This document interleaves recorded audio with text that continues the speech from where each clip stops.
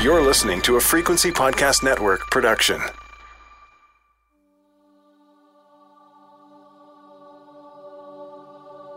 For such a young nation, Canada has more than its share of ghosts.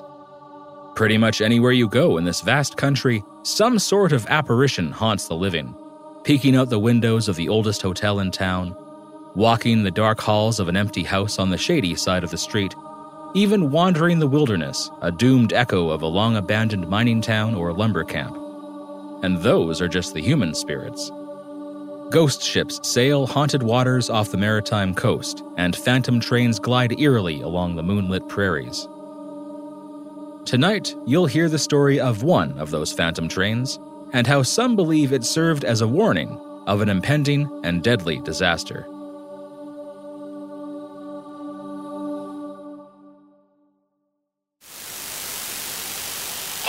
Anybody?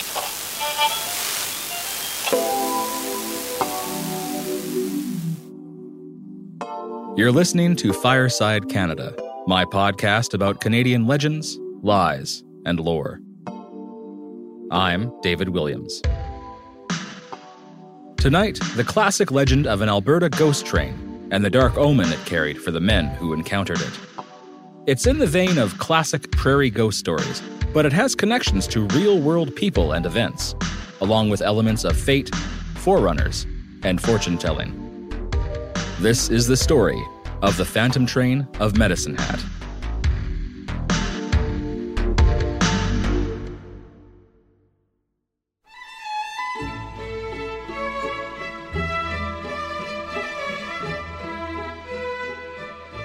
The Union Club of British Columbia is like something out of an old mystery novel. Located down a quiet side street just to the north of the world-famous Empress Hotel, its neo-Georgian facade suits its surroundings. All brick and pillars, arched windows, and restrained ornamentation. Inside, a visitor is overwhelmed with rich mahogany paneling and a towering 20-foot ceiling that's accented with bright and beautiful stained glass skylights. It's all very Victorian, both in the sense of the city where it's located, Victoria, BC, and in the sense of the era. It's the kind of place where the wealthy and influential, clad in business suits, fitted jackets, and turtlenecks, sip first-growth Bordeaux beneath elegant chandeliers, surrounded by a lot of wood, leather, and high-backed chairs. It's exactly what you'd expect from a club founded, in part, by an enterprising lieutenant governor and the province's first chief justice. But when a Vancouver newspaper reporter strolled through the grand lobby sometime in the 1930s, it wasn't to meet any politician, judge, or CEO. Rather, he was here to meet the club's stationary engineer, an old hoghead, as he called himself, a former railway engineer who had spent most of his life running trains in and out of southeastern Alberta. After a long and distinguished career, the engineer, Mr. Gus Day, had retired to the west coast of Canada, the veritable end of the line, and he had a ghost story to share. It was a story from his early days on the railway, a story he had been waiting to tell for a long time, and, as it turned out, one that would become an oft-repeated, iconic addition to Canadian folklore. As Mr. Day told his story, the reporter found himself transported back in time, smelling the smoke and feeling the heat of the train's firebox, hearing the sound of the wheels clicking on the tracks below. He was there now, alongside Gus Day, back in 1908, when the sun was near setting on the age of steam.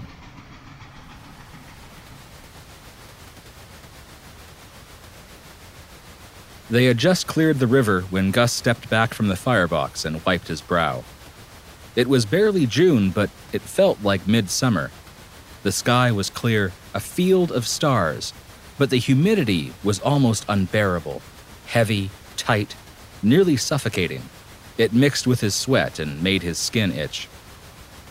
Though it was close to midnight, the air was still warm and so thick that the embers seemed to get stuck in it, hovering there like fireflies caught in a web. He tossed a few more shovels of coal into the furnace and glanced at the man beside him. If Bob Toohey was feeling the heat, he didn't show it. But then standing at the controls was surely less punishing than shoveling a fire. Not that Gus minded, really. Black hands, a crooked back, and a soaked shirt were all part of the job as a railroad fireman. They were part of the dues you had to pay on your way up to engineer.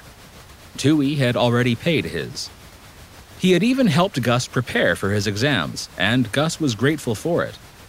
Standing there in the midnight heat, among the smoke and the steam, he knew that his days shoveling coal would be behind him soon enough. He was ready to be an engineer. It was just a matter of time before a vacant position would give him his chance. Until then, he enjoyed his time working the Crow, the name for this particular train heading west to the Crow's Nest Pass. The city of Medicine Hat sits within a gently sloping valley at a river bend in eastern Alberta. At the time, a single length of track climbed steadily along a series of cutbanks from the valley floor to the prairie table above, eventually connecting to the CPR main line at the village of Dunmore. Whether you were coming in or out of the Hat, your train would travel this lonely line, and you would hope that the operator had done his job, that two trains, one inbound and one outbound, weren't riding the rails at the same time. Gus and Toohey reached the first of the cutbanks, and Gus stoked the fire again. Toohey blew the whistle, and they swung to the right and then the left along the curves. Feeling the oppressive heat again, Gus stuck his head out the gangway to catch a breeze and spotted a glimmering light in the darkness up ahead, as big as a wagon wheel. A faint, flickering red glow played on the plume of steam billowing above it. His face turned white. They were seconds away from colliding with an oncoming train. Gus yelled at Toohey to stop, then ran to the gangway and got ready to jump. Toohey's hand shot for the brake valve, but stopped in midair. His jaw dropped. The oncoming train had suddenly split from the track, the only line of track, and glided through the air along their right side. The men watched in shock as the coach rocked by. Its spectral crew waved a greeting as it blew a mournful, hollow whistle, rounded the curve, and disappeared. The men said nothing. They continued in silence to Dunmore and beyond. By the time Gus and Toohey returned to Medicine Hat, it was in the light of a new day. A week later, Gus had taken a new assignment as the fireman for a day train with a longer haul and higher pay. This train, the Spokane Flyer, would run light from the Hat in the morning just after the Crow came in. It would then couple with cars waiting in Dunmore before heading out on a round trip through Washington state. The metal machine baked in the sun, and Gus could feel the heat radiating from the brown hills around him. But he was thankful for the clear horizons of a sunny day. His previous encounter with the Phantom train had been alarming and certainly memorable, but it wasn't enough to make him stay home. The same, however, couldn't be said for Toohey. A short time after their encounter, the two men ran into each other on the streets of Medicine Hat. After a few pleasantries about the weather, their wives, and their work, Toohey leaned in close and said, "Did you see that train?" Now, if you ask an engineer or fireman whether he saw something as open-ended as that train, you might as well ask a section worker if he saw that track or that rail tie. But Gus knew exactly which train Toohey was asking about. He could still hear the ghostly whistle. "Hard to miss," Gus said. Toohey nodded. "I can't stop thinking about it," he said. "I went to a reader, a woman here in town. She reads palms and tea leaves and the like. She says death will get me before the first of the month. I've got a wife and kids, Gus. I can't." He stopped and swallowed, then risked a glance over his shoulder, as if death might be listening. He turned back and his voice hardened. "I'm gonna fool the old man. I'm gonna lay off these next few weeks. You should too. Whatever's coming, he won't get me." Toohey squeezed Gus's shoulder and sauntered away. The end of the month came and went, and death didn't show. It was now the first week of July. The hazy memory of the Phantom train began to fade in the summer sun, and Gus was beginning to doubt that he had seen anything at all. He had considered Toohey's advice to stay off the rails and avoid disaster, but decided to keep his shift on the Flyer. Gus was the kind of person who didn't have much time for superstition, and besides, a man looking to make engineer by Christmas wouldn't get very far staying home. In the weeks that followed, Gus made dozens of trips to Dunmore, but the Phantom never showed. Thinking that the danger had passed, Toohey was now back on the schedule, assigned once again to the Crow.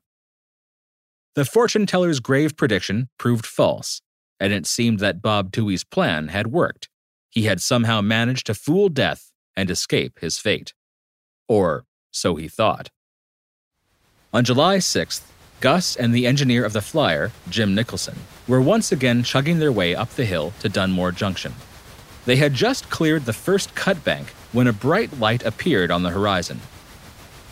Gus and Jim could see a thick plume of steam rising from the pops. Gus called out to Nicholson to hold her and got ready to jump. Just as Bob Toohey had done on that hot night in June, Nicholson reached for the brake, but suddenly stopped as both men watched the Phantom train breeze past them on non-existent tracks. Once again, the crew waved and the whistle blew before it vanished out of sight, and once again, neither man said a word. This was the second time Gus laid eyes on the Phantom train, first with Bob Toohey, and now with Jim Nicholson, both times at this exact stretch of track. What did it mean? Gus didn't have to wait long to find out. 2 days later, on a bright Thursday morning, Gus was getting ready for his usual shift on the Flyer when he was assigned to yard duty, covering the shift of another man. A fireman named Thompson took his place, setting off with Nicholson just after dawn. A short time later, Thompson came running along the tracks back to the yard. He was covered in soot and char and sweat and nursing a badly scalded arm. He brought grave news. The Spokane Flyer had collided with the Crow passenger train on a single stretch of track just outside Medicine Hat. The same stretch of track, give or take 100 yards, where Gus, Toohey, and Nicholson had encountered the Phantom train. The collision had turned both engines into twisted piles of metal and left 7 people dead, including Nicholson, the engineer of the Flyer, and Bob Toohey, the newly returned engineer of the Crow. It seemed that death hadn't been fooled after all, but merely delayed.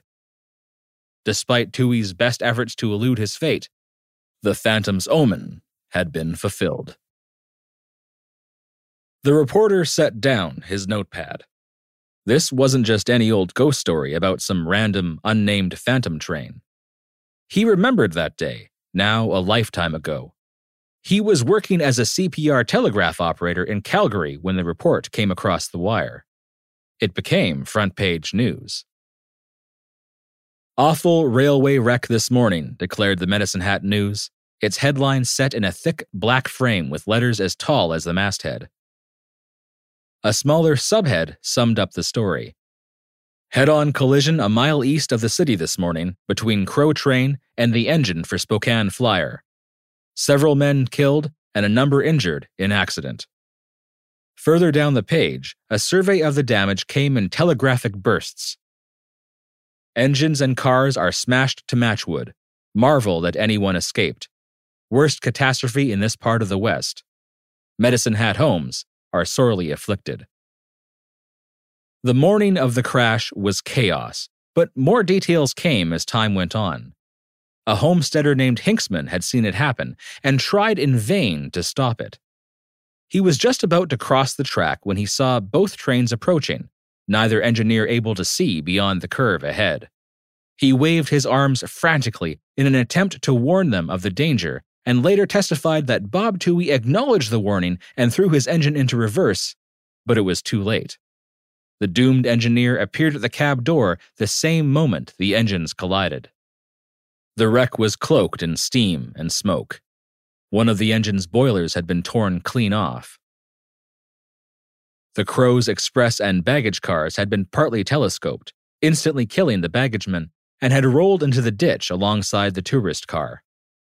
The Flyer's locomotive had been pulverized into twisted scrap. Survivors had pulled engineer Nicholson and fireman Gray from the wreckage, only to find they had died on impact. The Crow's engineer, Robert Toohey, and a conductor named Mallet were rushed to hospital but died of their injuries that afternoon. A total of 7 men lost their lives that day. All but one left wives and children behind. 60 passengers were sent to hospital with burns and broken bones, but most escaped relatively unharmed. The survivors on the Crow owed their lives, in part, to seemingly random fortune. 2 cars full of fruit were coupled immediately behind the Crow's engine, and they absorbed much of the blow. The Edmonton Journal exclaimed, "How anyone came out of the pile of wreckage is a wonder." And the Lethbridge Daily Herald declared the disaster to be, quote, "one of the most serious in the history of the Canadian Pacific Railway in Western Canada," end quote. As the tracks were cleared and the bodies buried, one question remained. How could this have happened?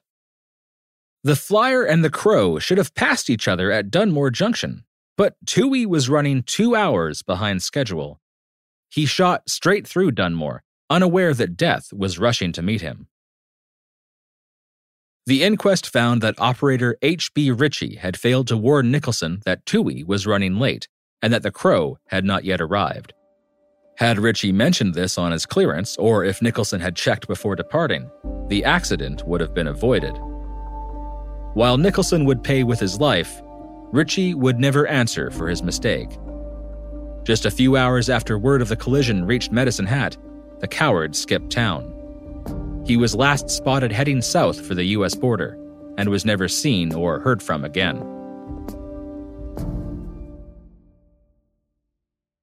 Perhaps unsurprisingly, the Phantom Train wasn't mentioned at the inquest. Nothing about a ghostly apparition or prophesied death ever appeared in any newspaper before the 1930s. If Gus Day had shared his story with anyone before his interview with this reporter, it had been insulated, perhaps becoming a midnight legend of the rail yard, a story to keep young engineers awake and alert, their eyes fixed on the track ahead, scanning the dark horizon for a glimmer of the Phantom's light. Now, 3 decades later, Day had come forward with his story, prompted by an article he read in The Locomotive Engineer, an industry newspaper, about a ghost train that had been spotted in Colorado. Day's story would go on to be published in the Vancouver Province newspaper, and while it found a new audience in the homes and businesses of British Columbia, it wouldn't become a true legend for another 3 decades. Legends are often tied to the land in some way, and the Phantom Train of Medicine Hat is no different. Readers of the Vancouver Province likely enjoyed Gus's story, but it didn't really stick with them. It was disconnected from its place of origin, from the prairie sun, the short grass, and the cutbanks of the South Saskatchewan River.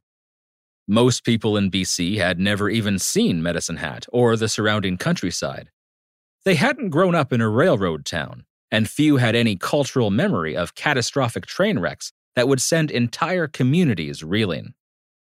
To truly gain a place in the lore and legends of the land, the Phantom Train would have to leave the coast and return home, to Alberta. Andy Stejsko was a pioneer railroad man, just like Gus Day, and, as an old hoghead, he had also spent much of his younger years running trains in and out of southeastern Alberta. After a lifetime working as an engineer, he retired to the city of Lethbridge, Alberta, where he became a vital contributor to the local museum. It was there, in the mid-1960s, that reporter and author Ken Little visited Andy to hear the tale of Alberta's Phantom Train. It isn't clear whether Andy had heard the story while working as an engineer or had simply read Gus Day's account. Andy would have been 17 years old in the summer of 1908, and working as a wiper, the bottom rung on the ladder to the engineer's seat. Certainly the right time and place to hear the lore firsthand. However he heard it, Stejsko's story was essentially the same as what Day had shared years earlier, with a few minor exceptions. My favorite is a small addition to the Phantom's description. Little's article mentions the wagon wheel-sized headlight, the reflection of the firebox, and the ghostly crew members who waved as they passed, but it also notes that the coach windows were lit. It's a small addition, but a powerful one, giving a ghostly presence not just to the crew, but to the passengers riding in coach. Andy Staceko's story, as reported by Ken Little, would end up in numerous Albertan newspapers, and in the pages of Little's 1966 book, I'll Take the Train, a collection of railroad anecdotes and folklore.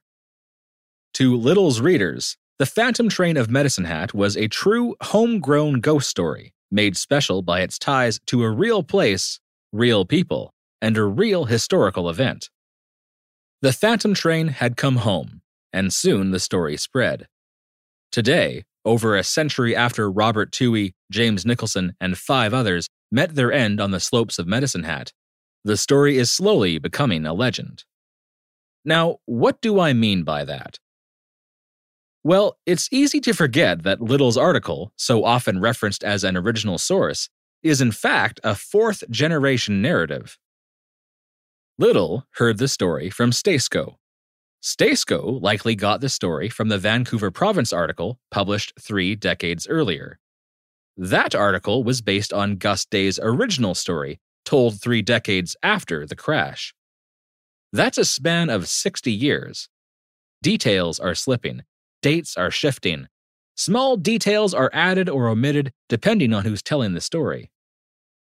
Gus Day was the only person who claimed to have seen the Phantom Train and lived to tell the tale, but some insist that others came forth to corroborate his story. According to one anonymous account found in a book titled Sentimental Journey by Ted Ferguson, after Day's story was published in the Vancouver Province, quote, other old-timers came forward to verify that Nicholson and Toohey had told them about it and that the 2 engineers were so honest they believed them, end quote. This could be true, but I haven't been able to find anything that supports this claim.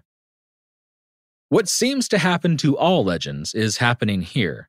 The lines between historical fact, fiction, and the original story are starting to blur. Now, my favorite example of this can be found in a 64-page document prepared by the city of Medicine Hat that outlines various candidates for potential street names.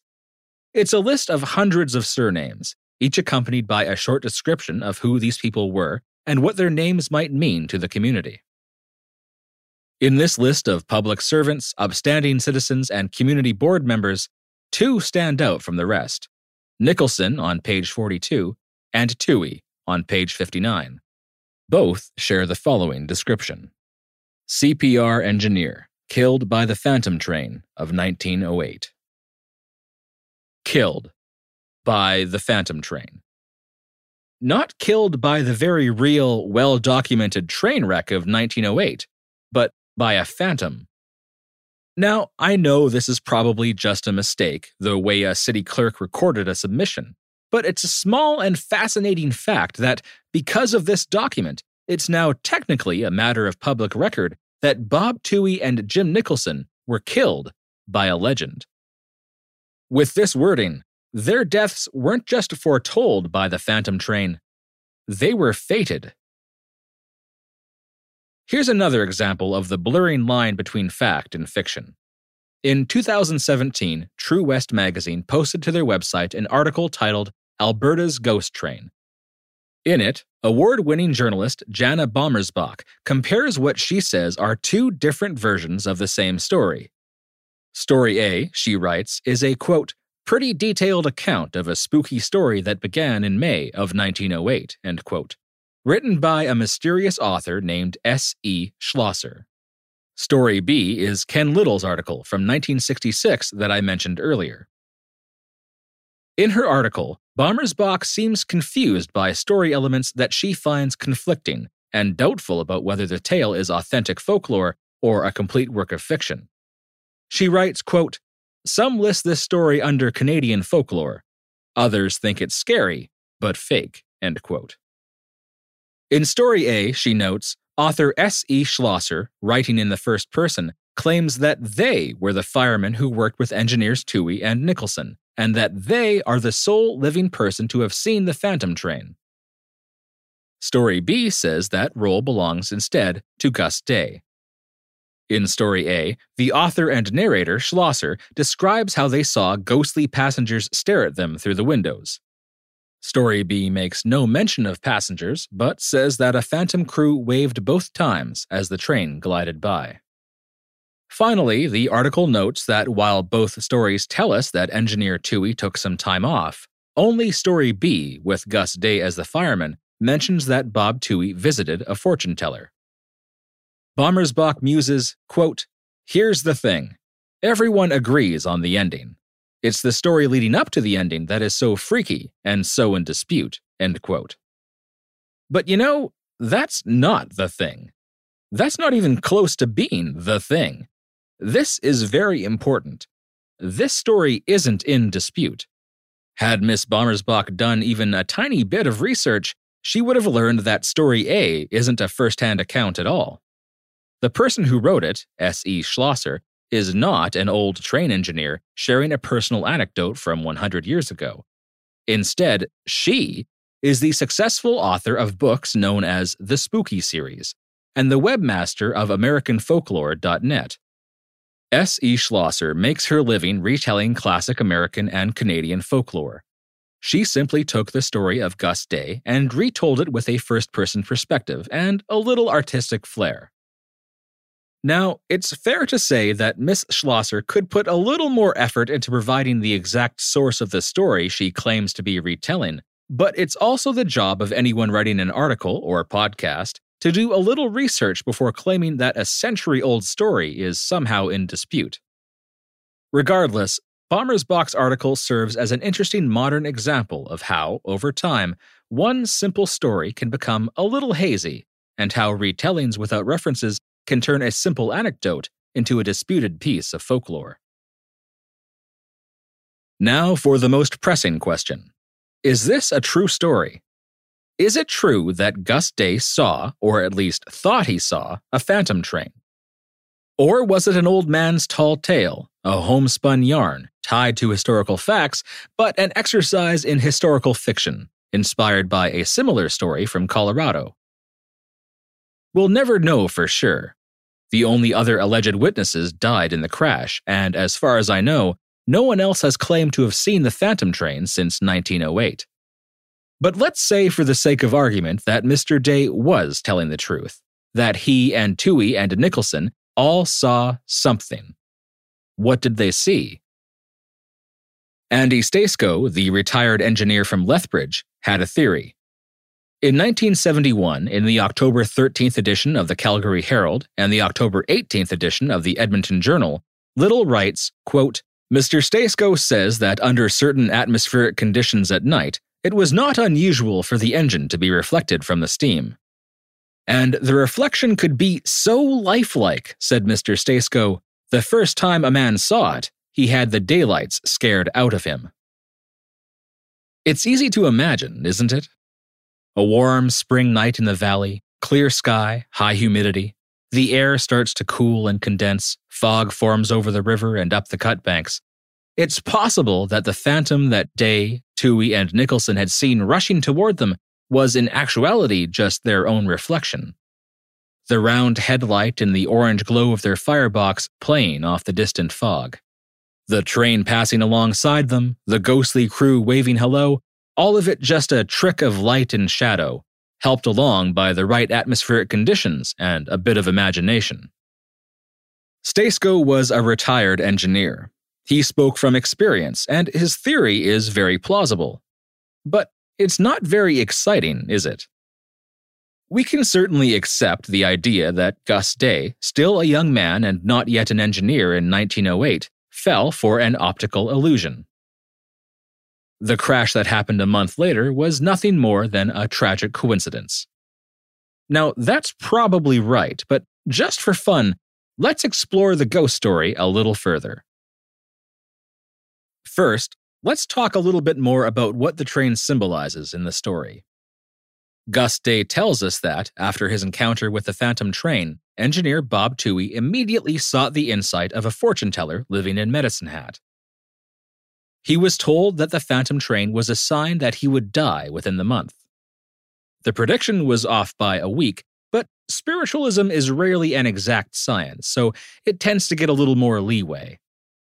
This eerie coincidence has led to the common belief that the seer had some foreknowledge of the collision. In the March 29, 2000 edition of the Medicine Hat News, a headline declares, quote, "Great train crash of '08 predicted by fortune teller." But that's not entirely accurate. The fortune teller never said anything about a train collision. They merely predicted Toohey's untimely death. And even though Bob Toohey received this dire news from what Gus Day called a reader, it's doubtful that they needed any tea leaves, tarot cards, or crystal balls to make such a prediction. In fact, it's likely that Toohey could have consulted any old-timer familiar with folklore and received the same prediction.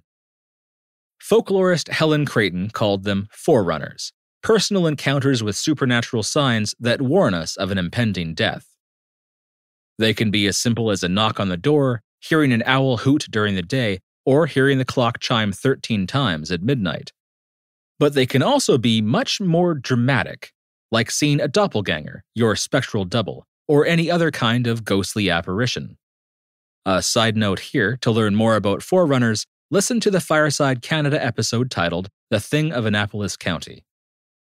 Now, according to folk wisdom at the time, to see a ghostly apparition, a forerunner, was to know that death was close at hand.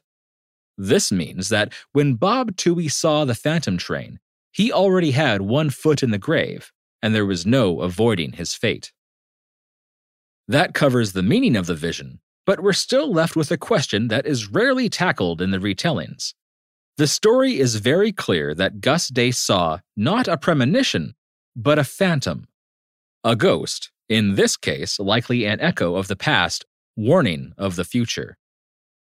But if it was a specter from the past rather than a vision of the future, to which train did this ghost belong? Though the people of Medicine Hat were certainly saddened by the news of the great crash of 1908, they probably weren't very surprised. That's because a similar wreck happened not even 2 years earlier along that same solitary track between Medicine Hat and Dunmore Junction.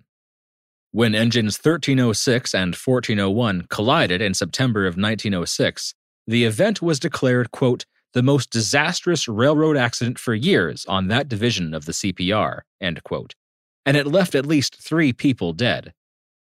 The descriptions of the scene are eerily similar to the wreck of 1908, and include telescoped cars and scrapped locomotives. And, just like the wreck of 1908, it was found that the man working as operator was to blame. He also deserted his post and disappeared before news of the crash reached the station. Perhaps the phantom train that Day, Toohey, and Nicholson had encountered was the ghost of engine 1306, still chugging its way to Medicine Hat. An echo of the past that provided a terrifying glimpse into the unavoidable future. Trains have become a symbol in Canada of community and connectivity, of civilization, expansion, and freedom. But they can also bring a feeling of separation and solitude as they move through the rough and remote terrain of some of the nation's most isolated landscapes.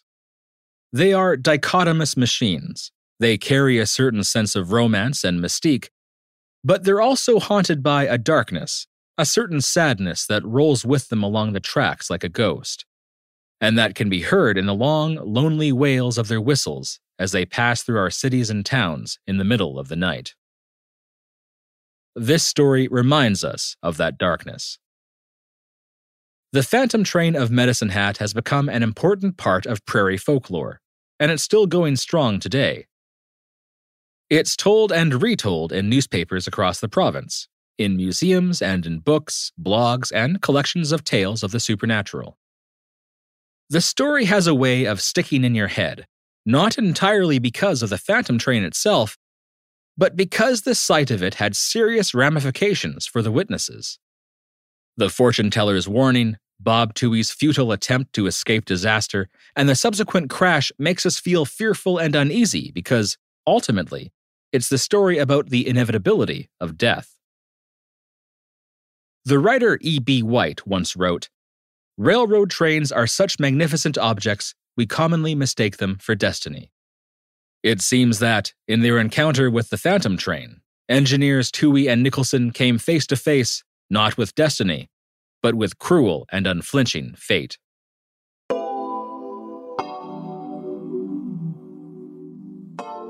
That's it for this episode. Thank you so much for listening, and for joining me in becoming part of a Canadian folk tradition. Now that you know the story, share it. And remember to always watch the horizon. You never know what might be coming around the bend. Fireside Canada is written and recorded by me, David Williams. Sound design and mixing is by Ryan Clark. If you enjoyed this episode, please consider giving this podcast a positive review. If you want to help even further, you can support me through my website. Every little bit helps to keep the fire burning and the Library of Legends growing. Learn more at firesidecanada.ca.